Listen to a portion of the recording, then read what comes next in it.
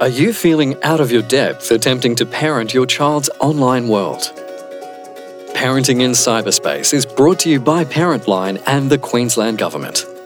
This season talks about supporting young people's online well-being and experiences with cyberbullying. And this trail that we leave behind us with our online footprints isn't like footprints in the sand. It isn't that they're going to come along and then be washed away once the water comes up. It's more like footprints in wet and sticky concrete that have dried.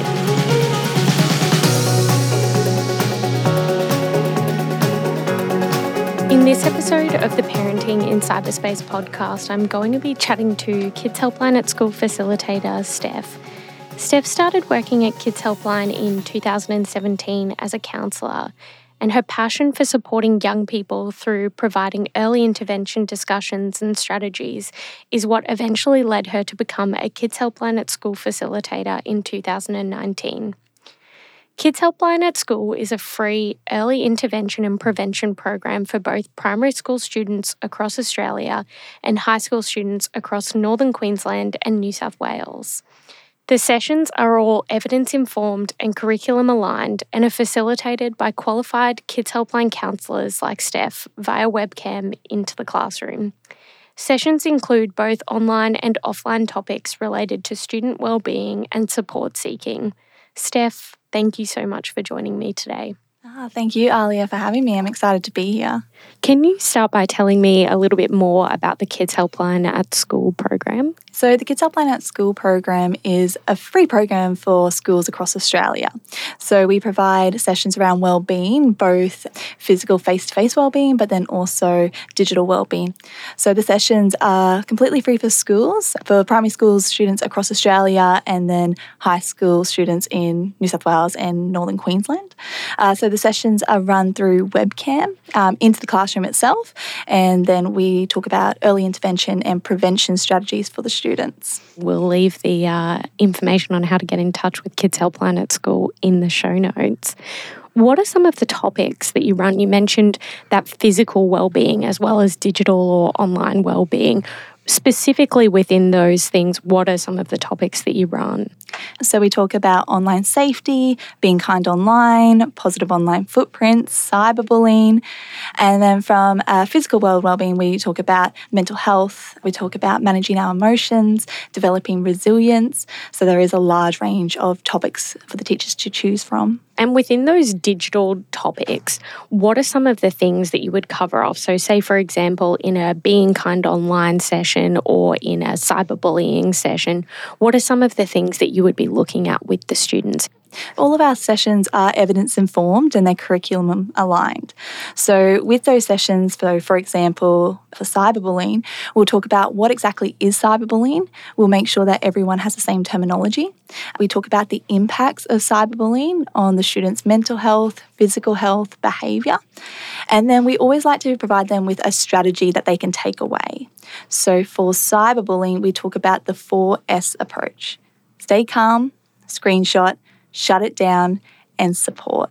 That is such a great and easy to remember strategy for young people. And I think it's so important what you've said there about ensuring that we all have the same terminology, the importance of all being on the same page about what is bullying or what is cyberbullying versus things that are just mean or unkind in that sort of one-off space, or they're not meeting that threshold for bullying and cyberbullying. Is that something that you talk to the young people about in the session, that distinction between being unkind or being mean and what is actually bullying or cyberbullying? Yes, definitely. So in particular, in our bullying sessions, we talk about the difference between a mean moment compared to bullying. So bullying is about a power imbalance. It needs to be aggressive, it needs to be repeated, and it needs to be deliberate. Whereas a mean moment, it might be a once-off, it might be an accident, maybe it's out of that student's character, or maybe it wasn't intentional. So the reason it's so important to know the difference between bullying versus a mean moment is both of them can be very hurtful. It can bring up a lot of really tough emotions. It can make us feel hurt, upset, angry even. But how we approach it is going to look very different. And I think as well, it can also be a misinterpretation of what someone has said that makes it seem like what they're saying is something that's mean or aggressive, but it's actually just the way that we're reading the message potentially sometimes. Definitely, definitely. And even face-to-face, it's still hard to read those messages. And that's with our facial expressions, our body language, our tone, our speed of voice. And it's still hard to completely interpret what the other person means by what they're saying. Online, it makes it even harder. You don't have those facial expressions. You don't have that tone and speed of voice. You're only going off this small percentage of the word that they're saying online and typing. So misinterpreting online is very common. Yeah, it's a lot easier when we don't have all of those other things that we do have when we're speaking with someone face to face. So I think that that's so great that you're teaching young people the difference between those things and how to identify when perhaps they are misinterpreting something or when something is maybe just someone being mean or being unkind in that one-off kind of sense versus when something is bullying or cyberbullying. When it comes to differentiating between things that might be bullying or might be cyberbullying, you mentioned that one of those important factors is that the behaviour is repeated over time, so it's not just a one-off behaviour. Does that look different online? Yes, it does. And the reason for that is we may only post or comment one hurtful or mean comment. And that might be a once-off technically. But because it's online, people can screenshot it, they can save it, they can share it around. So that comment that you've shared, that photo, can still be shared out repeatedly, even though you've only done one action. Even if you take it down, people can screenshot it and share that around quite quickly online. That is an important thing to note and remember, is that just because something might be one-off in our world, it has the capacity to be shared multiple times and re-harm the person who is on the receiving end of that behaviour. And that's why it's so important to stop and think before you click send or post, because in the moment we may share something quite quickly and it may be in the heat of the moment, we may feel quite angry, quite stressed, frustrated at a comment that we see. So we might send something straight away and we might even regret it straight away and try to take it down. And we all make mistakes, we're human. But if that ever does happen, it's really important that we tell someone, especially for our young people, encouraging them to seek support even when we've made a mistake, so that they can have the support to find out the steps to take to adjust that behaviour online. How important do you think it is for young people to understand that when they are sharing things online, even if they do delete it, like you say, straight away, there is the potential that that has been screenshot? There's a sense of permanency when we're online on our technology. We always like to talk about positive online footprints and really trying to leave a positive trail behind us with everything that we do online. So that includes the posts that we share, the photos that we share, the comments that we like and react to online as well, the communities and the groups that we join as well. They're all leaving a trail behind us. And this trail that we leave behind us with our online footprints isn't like footprints in the sand. It isn't that they're going to come along and then be washed away once the water comes up. It's more like footprints in wet and sticky concrete that have dried. It can be really hard and sometimes even impossible to get rid of that trail. So what we want to educate our young people and inform them with is to empower them to make strong and wise choices whenever they're online. And that can start off by educating students about what their values are and educating them around empathy, understanding, and trying to inform them that there's a real person with real feelings behind that screen, behind that avatar that they're talking to, which is easy to forget for anyone, adults and children. I can think of a couple of examples in the last couple of years alone of celebrities who have experienced what it's like to have things that they have said online reshared and brought up, and in particular, things that no longer align with their values or things that they've become more educated on in the last couple of years and have then had consequences on their present day life. So I absolutely agree. I think it's very important to remind young people that there is someone on the other side of the screen, and that things which they're sharing may be there forever, even if it's deleted, and to maintain a sense of empathy, the same way that we would if we said something to someone in front of us and they became upset or they became angry at that, keeping in mind that the things that we say online will still have that impact. We just can't necessarily always see it. And as we were talking about before, we can't see their facial reaction, we can't see their expressions. So the question is, well, how can we support our young people in creating those stronger choices online? And it comes down to kind of a holistic approach. So getting a large number of community members to join in to educate our young people. So that might be educating them by role modelling positive behaviour. That might be educating them on tips and strategies of how to navigate the online world. Because the more that technology is being used, the more overlap there is between the physical face-to-face world and the online world. They're no longer two separate entities. It's a lot of extension of each other. Steph, something I'd like to unpack a little bit further was that 4S strategy that you mentioned earlier. Could you break it down a little bit more for us in terms of how young people can use those 4S's and what that might look like for them? Definitely. So the 4S approach can be used by both the person being cyberbullied, but the person trying to be an upstander as well, who sees cyberbullying happening, and also parents or carers as well. So the first S is all about staying calm. So when we see a hurtful comment, when our children have maybe names thrown at them, or if they see cyberbullying online, that can trigger a very strong and powerful emotional response. We can feel quite hurt, quite angry, frustrated, annoyed. So the students may respond back straight away with something hurtful back in the heat of the moment.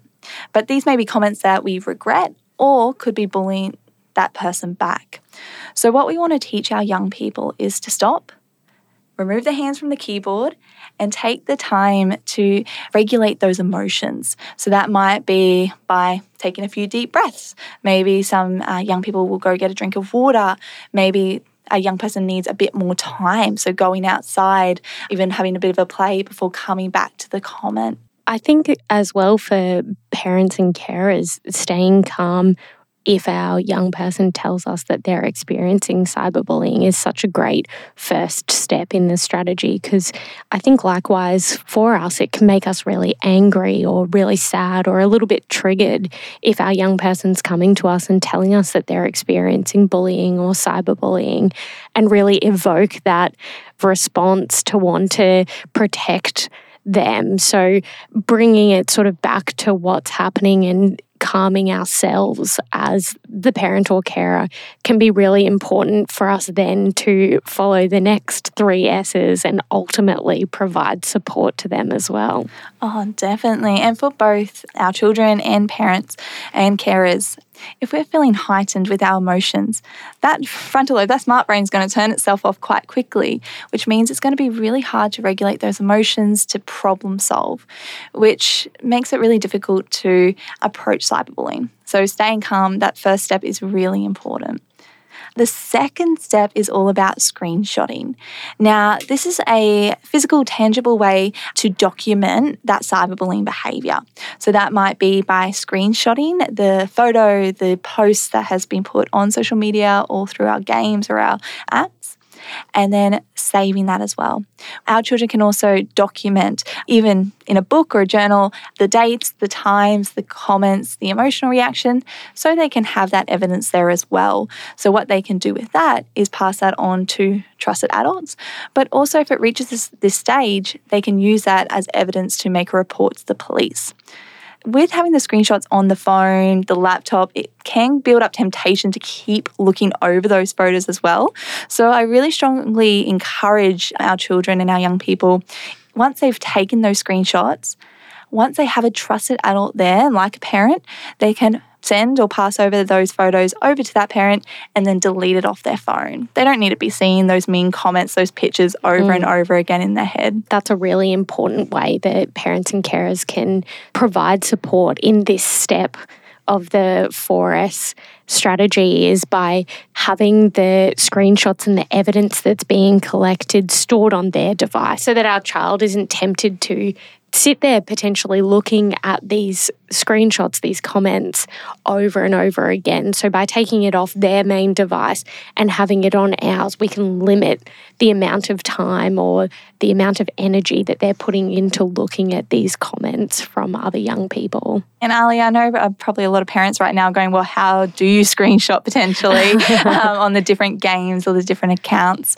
So another place to find out and educate ourselves on that space is by jumping onto eSafety and going on to the different apps in the games, and that information is on there. I think in terms of any parents who are unsure about how to screenshot or how to screen record, asking their children can be a really great way to connect with them and to learn a new skill.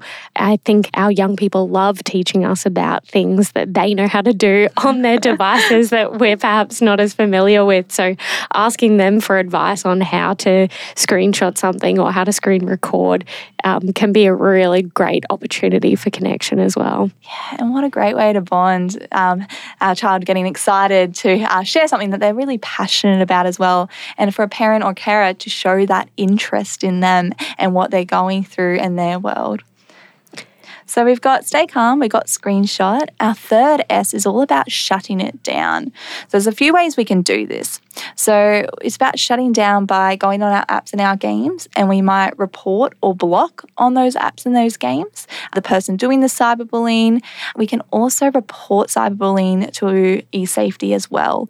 So once again, our children are probably very familiar with this space. I know my nephew can jump on and move around quite quickly. So shutting it down, we can report and seek support for our young people and children through that way. And again, I think that this is another really great opportunity for connection between parents and their children is by finding out together perhaps how to report someone through a particular app or through a particular social media platform, either by going through the app or platform together, or like you say, by visiting the eSafety guide and finding out more about that specific app or platform through the guide. And our final one is all about seeking support. And once again, these 4 S's are for everybody, and they can definitely be used in a few different ways. But seeking support isn't always easy. So what we want to do is try to encourage our young people and build up the knowledge around that they deserve that support. It's not asking too much by reaching out and telling somebody about what's going on for them. They deserve that. So what we want to do is help them acknowledge who they can turn to for support and making sure that they can trust that person. Because cyberbullying can impact our young people quite strongly. So we want to make sure that they know who they can trust and tell that to. So that might be checking in with their parents or carers. That might be going to their teachers if they trust their teacher or their principal. That might be helping support them to contact Kids Helpline as well. Assisting our young people to access support services is really important and can be a really big part of the parent or carer's role in going through these 4 S's as part of this strategy. And I think too, an important reminder for parents and carers as well to seek support themselves if they need, whether that's through talking to a friend or another family member or contacting a service like Parentline and having a conversation around how they feel through providing support for their young person in this situation. It can potentially bring up a lot of really strong emotions like we've already sort of touched on today. And I think it's very important for parents to recognise when their young person maybe needs a bit of additional support, but also when they potentially need additional support as well. Oh, definitely, Alia. We all deserve that support, don't we? Especially in new spaces such as cyberbullying. We for sure do, Steph. And another question that I wanted to ask about supporting young people who are experiencing bullying and cyberbullying was around some of the specific ways that young people who see cyberbullying happening can provide support to their peers who are experiencing it. So we talk about the difference between a bystander and an upstander. So a bystander is someone who sees bullying happening, whether that's physical bullying, verbal bullying, social bullying, cyberbullying, and they don't do anything about it. And with a bystander, they start to encourage the bullying, whether they're laughing if it's physical, face-to-face, whether they're liking the post or the comment. And then maybe they start even joining in to that bullying by commenting themselves on the post. An upstander is someone who sees cyberbullying happening and they stand up and say, no, that's not okay. It's not about standing up and saying verbally, no, that's not okay. There are a few different ways to be an upstander. So we can check in and be a buddy and a friend to the person who we see is being bullied, because cyberbullying and face-to-face bullying can bring up a large range of emotions. Feeling powerless, feeling alone and isolated are some of the strong emotions that we often hear throughout our sessions. So checking in with that person, your friend, and seeing how they're going, and then supporting them to do that 4S approach. Supporting them to help them stay calm in the situation, to help them screenshot and save all the evidence, to help them shut it down by reporting the bullying to the game or the app, or even reporting it to safety. And then another final one is all about that support. So encouraging that person to seek out a trusted adult. Maybe you can even offer to go with them. Another way that we can be an upstander is by interrupting the bullying behaviour. So that might be, if we were to use physical face-to-face bullying as an example, going up and saying, hey, want to hang out? You might be going, hey, this teacher would like to see you. On the online world, it looks a little bit different. It might be interrupting that behaviour by sharing a funny comment. That's nice, that's kind, that's positive. It might be there's a positive trend at the moment going around a vibe check. So writing vibe checks. So just to kind of bring people back to remind themselves to reflect on their behaviours online. Another way we can be an upstander is by telling someone. So going and telling someone, a trusted adult, about what you're seeing so that they can get the support that they need as well. And that can be done in the physical world and the online world. And the final one is all about speaking out. So if a child has the courage to stand up and say, hey, that's not cool. Hey, it's gone too far. It's reached bullying. We don't appreciate that kind of language here. That can be really powerful in supporting that young person. And with that as well, whenever we are speaking out against bullying, against cyberbullying, we want to make sure that we're not using hurtful words back. We don't want to bully that person back. They're a real person behind that screen with real feelings. We just want to make sure that they know that the bullying behaviour is not okay. What I love about what you've said there is something that we hear a lot from young people is that there is a real sense of fear sometimes in either standing up to the person who is engaging in the bullying behaviours or even in telling a trusted adult about what's happening. And I think by a peer providing support to that young person, they can really help with overcoming that fear and getting support to either shut down the behaviours that are occurring or to take those next steps that that young person wants to take to deal with the situation that's happening. Definitely. And often I hear in our sessions, well, I don't want to dob on somebody. I don't want to tattle. I don't want to be a snitch. But the thing is, everyone deserves to feel safe and secure. That means at home, at school, in the physical world, and in the online world. And if that's not happening, we have a role to play. We have to step up and find ways to help support that person in feeling safe and secure again. So it's not tattling, it's not dobbing, it's not snitching. It's helping someone feeling safe again. I'd imagine that another situation where young people might feel fearful is in stepping in or being an upstander. How do you think that we as parents and carers and teachers can support young people to support their peers by being upstanders? That's a really good question. And as I mentioned before, it's about that holistic approach. So everyone does have a role to play.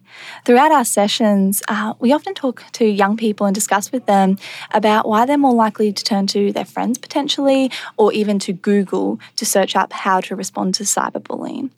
And most of the comments that we hear from young people is coming from a place of fear. So there's fear around disappointing their parents because of maybe the cyberbullying occurring itself, but also around potentially what they've posted or shared online as well. The second is a fear around having their technology taken away from them. And as we know, for students and for young people, social media, technology, games, connection is so important. As humans, our brains search out connection, and a way to do that in modern society is through technology. And having that taken away takes away that connection, takes away a place to help regulate our emotions. If, say, playing games or being creative online is a way that they help calm those tough emotions down as well. So, as some advice for parents in supporting their young people to be in upstand if they see cyberbullying happening is to try to include their young person as much as possible in the decision-making process. A parent, a carer, a grandparent, a support network can support our young people by empowering them and educating them about how to approach cyberbullying if it does occur to themselves or if they see it happening to somebody else. So we can do that by including them in the decision-making process. So we might encourage them to touch base with their young person, to check in on them, their friend, maybe it's their cousin or somebody they know from school. A parent might support them in telling another trusted adult, maybe a teacher or even the principal of the school, if it's cyberbullying is occurring from another student. We can also support our young people by using it as an opportunity to connect with our children. So sitting down with them, exploring e-safety, exploring some additional tips together, and acknowledging to them that you don't know everything about technology. We work in the field and we don't know everything about technology. Absolutely. It's constantly changing, it's constantly adapting. But as we said, they're not two separate worlds anymore. It's not the physical world and the online world. It's an extension of each other.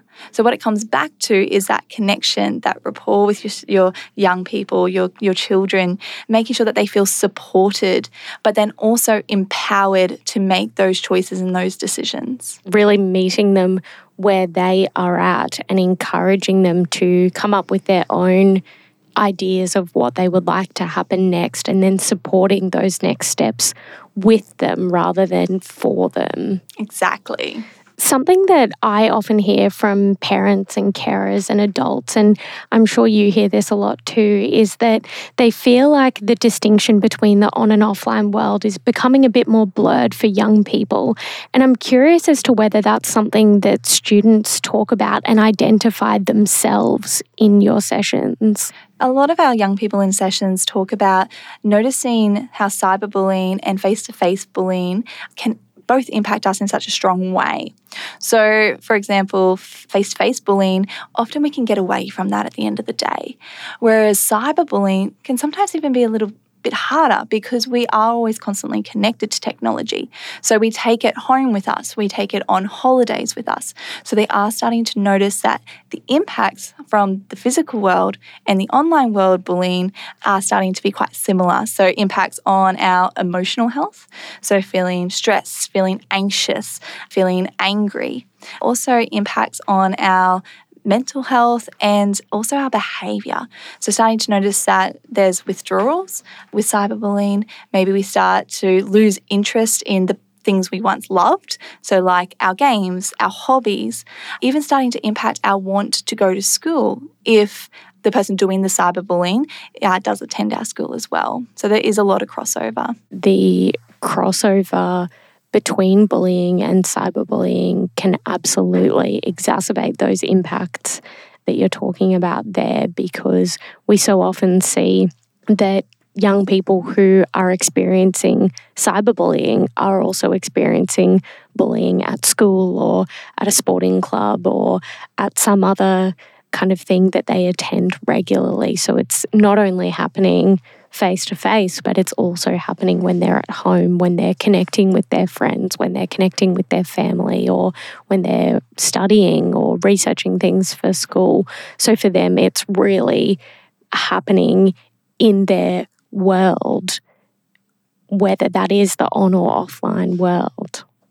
And Steph, there is often a lot of fear reported by young people around telling their parents about cyberbullying in particular, because they don't want their devices to be removed or have their time on them restricted.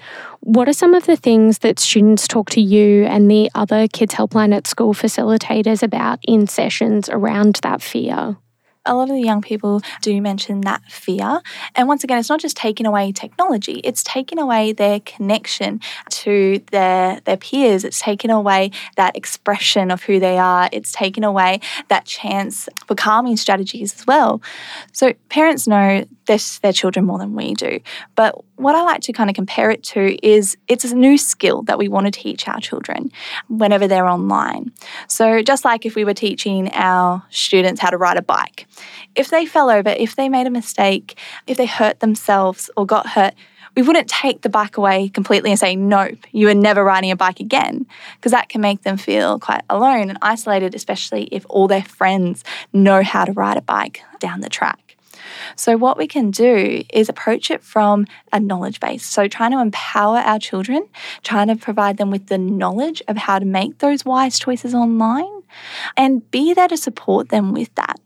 So we can monitor it, we can take it in baby steps, but still providing them with that space with technology will help give them the opportunity to learn, whereas taking away that technology may feel like a consequence to the situation, but then it doesn't provide our young people the opportunity to learn and grow in the online space.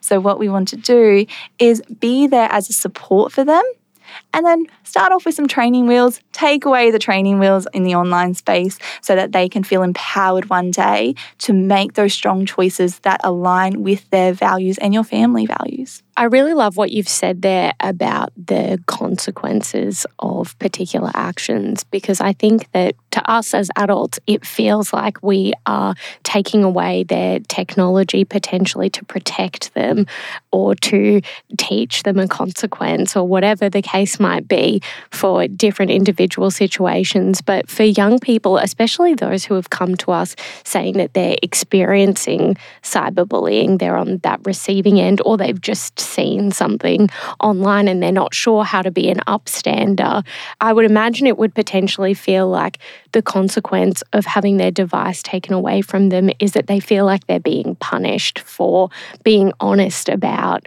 what they're experiencing or what they've seen online. Is that something that they talk about in sessions as well? Yes, we've had that definitely come up in sessions before.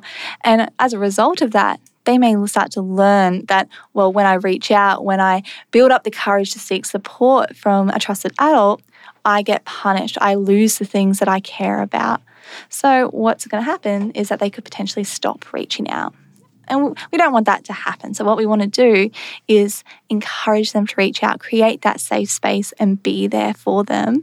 And we can do that and we can help educate them without that physical punishment of taking away the device. I think it comes back to as well that the idea of working with our young people in these types of situations. So working with them to build their understanding of perhaps why we want to take a particular course of action, and working with them to understand what the course of action that they would like to happen is as well, and seeing if we can provide support to them in that space.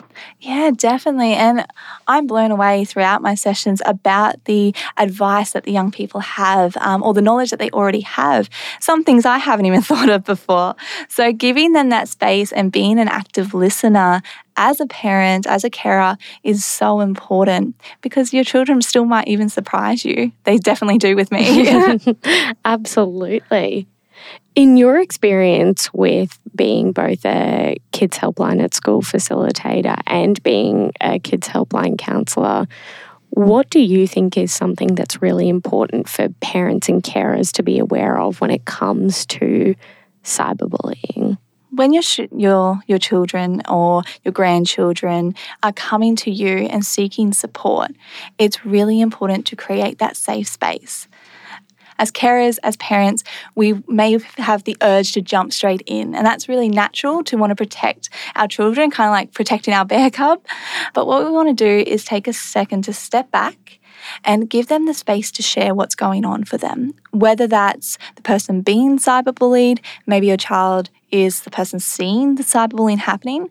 Maybe your child's coming to you about that they're the ones who've been doing the cyberbullying. So what we want to do is firstly praise them for reaching out, because that takes a lot of courage. And I would strongly encourage parents to do that. Often we want to jump in and be the fixers straight away. So taking that time to stop, step back, acknowledge that space, and then include your young person in that conversation as well. So talking to them about what approach they would like to take, and then sitting with them and encouraging them along the way and supporting them with that. So what it comes back down to is that empathy, that connection, and that support for our young people.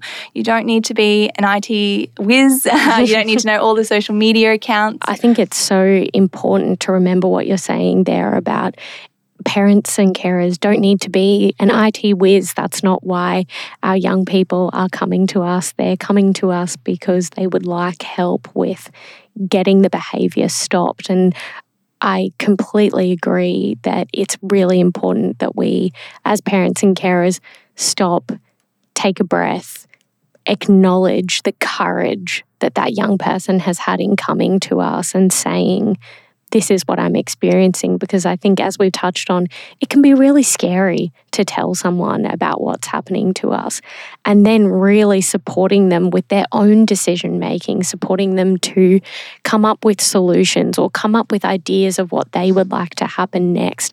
And if they're really stuck, stepping in and saying, okay, well, how about we do this, or how would you feel about this? But I completely agree. I think it's very important to remember that they're not expecting us to know what Discord is or what a particular online game is or how it works. They're just wanting that support in that situation. And it all comes back to that empowerment, doesn't it? Talking to our young people, our children, to help them feel empowered to make those strong choices online. And then also empowering them and educating them about where to find that information. Because as we know, social media, games, that's always going to be constantly adapting and changing.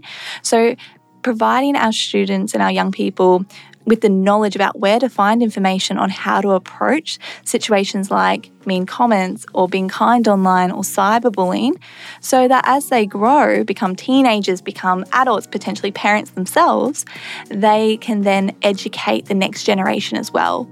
And we're thinking long term there. Steph, thank you so much for joining me today. It really has been so insightful. You've shared so many tips and tricks that will be so useful for parents, not only for themselves, but for them to teach to their young people as well. Oh, thank you, Alia, for having me. And thank you, the parents, for clicking on the link. You've already taken that step in supporting your children by trying to educate yourself around some additional tips and strategies.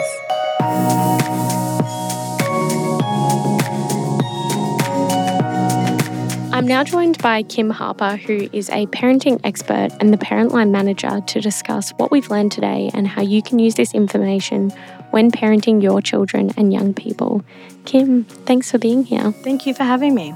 Steph and I spoke about this idea that for young people, the on and offline world aren't two separate things anymore. And I think that this has been something that has been a bit of a theme throughout this podcast, and in particular is something that parents and carers can really struggle to understand. What are your thoughts on some of the ways that parents and carers can better understand this concept? I think it's important to kind of actually have some conversations around it, to actually kind of sit down, have a think about it, because it's not something that we will actively talk about or really kind of acknowledge, because it's something that's happened quite subtly. So if we kind of talk about it right now, like let's actually kind of break it down a little bit. If we think about when parents, were younger, they would come home from school, and if they wanted to socially interact, then they would usually go outside and play with their neighbours. They would be home by dinner time, whatever that kind of looked like, depending on where you lived and what your situation was as well. There was also there were boundaries there.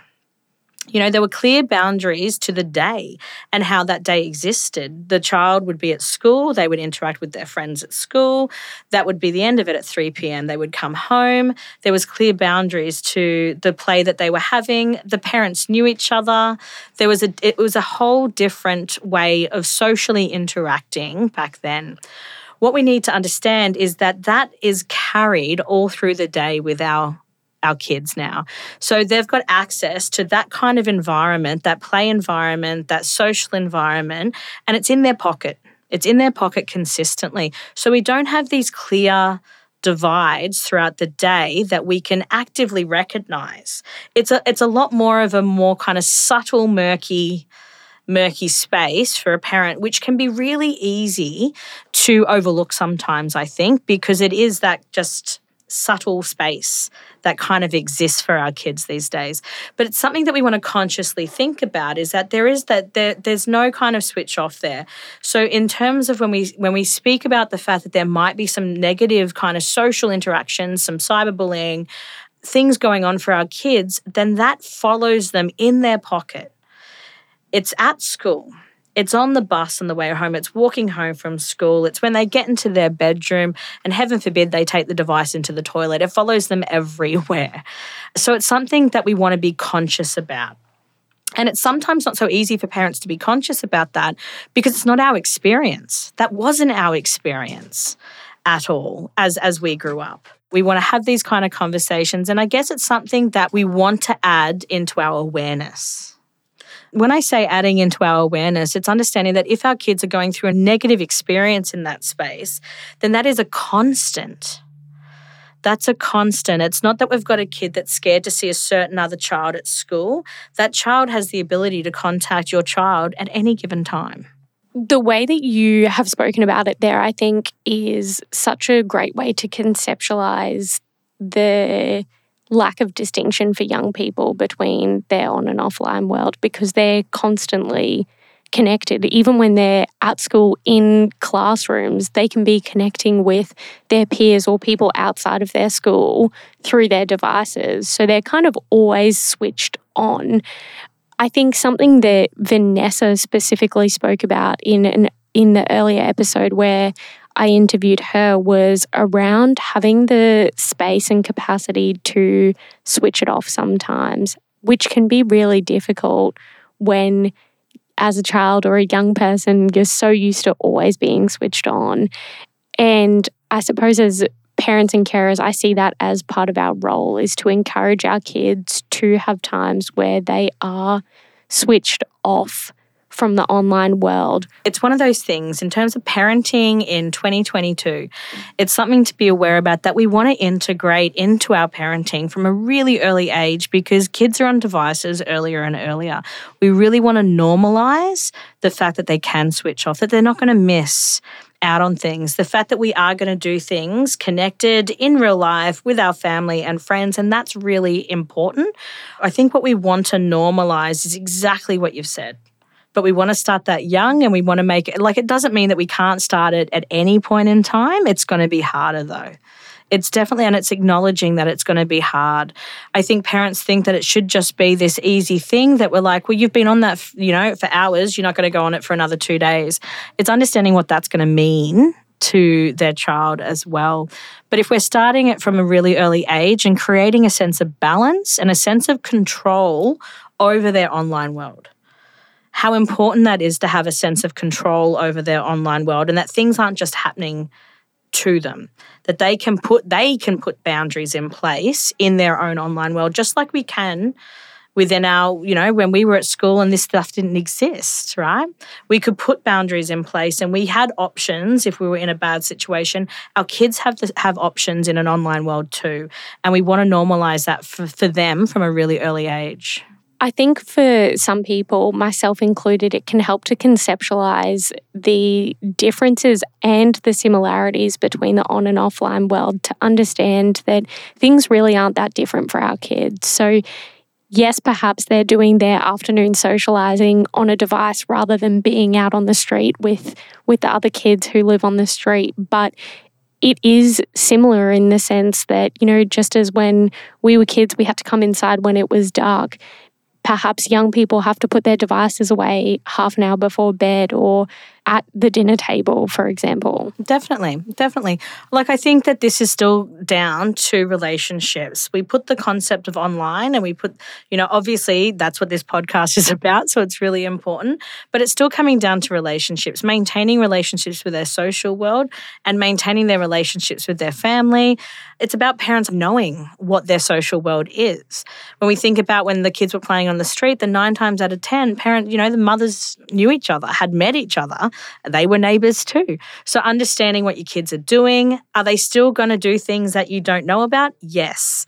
Are they still going to get into some trouble sometimes? Yes. Are they still going to have to problem solve things that come their way in their social world? Absolutely. Absolutely. They look different, but they're still the same skills that are coming at them, regardless of if they're on the street, playing within that space, or if they're online. When we were kids and we were playing on the street, if things were a little bit outside our scope, then I'd go get my mum to help me. That's what we want. We want to create relationships that if things in the online world are out of their scope and they're feeling like they need that help, that they feel safe enough that they can come and talk to their parents without being banned of going outside to play. Right? I think that's where we want parents to understand the online world and the similarities there, because if something bad happened to me, then my mum wasn't going to ban me from going outside to play forever. Right? So we want to be able to kind of bring down the big scary thing that is the online world and understand, and how do we be included in our children's online world. The example that you've used there, I think, is so great from the perspective that if I had gone to my mum, for example, because something had happened to me while I was playing outside and she had banned me from going outside, I probably wouldn't have told her the next time that something happened. And that is such a common thing that young people talk about, is the fear of getting their devices taken away from them. And so that example is a really good way to conceptualise that the on and offline world aren't that different. And it's important to remember that when we're looking at the things that happen to our children online. I agree. Kim, thank you so much for joining me. Thank you so much for having me. To find out more about anything we've discussed on today's episode, access free resources, or get in touch with the show, please visit parentline.com.au and hit the cyberbullying tab. If you'd like to talk privately with a professional counsellor, please call Parentline on 1300 30 1300 or visit parentline.com.au to chat to us online.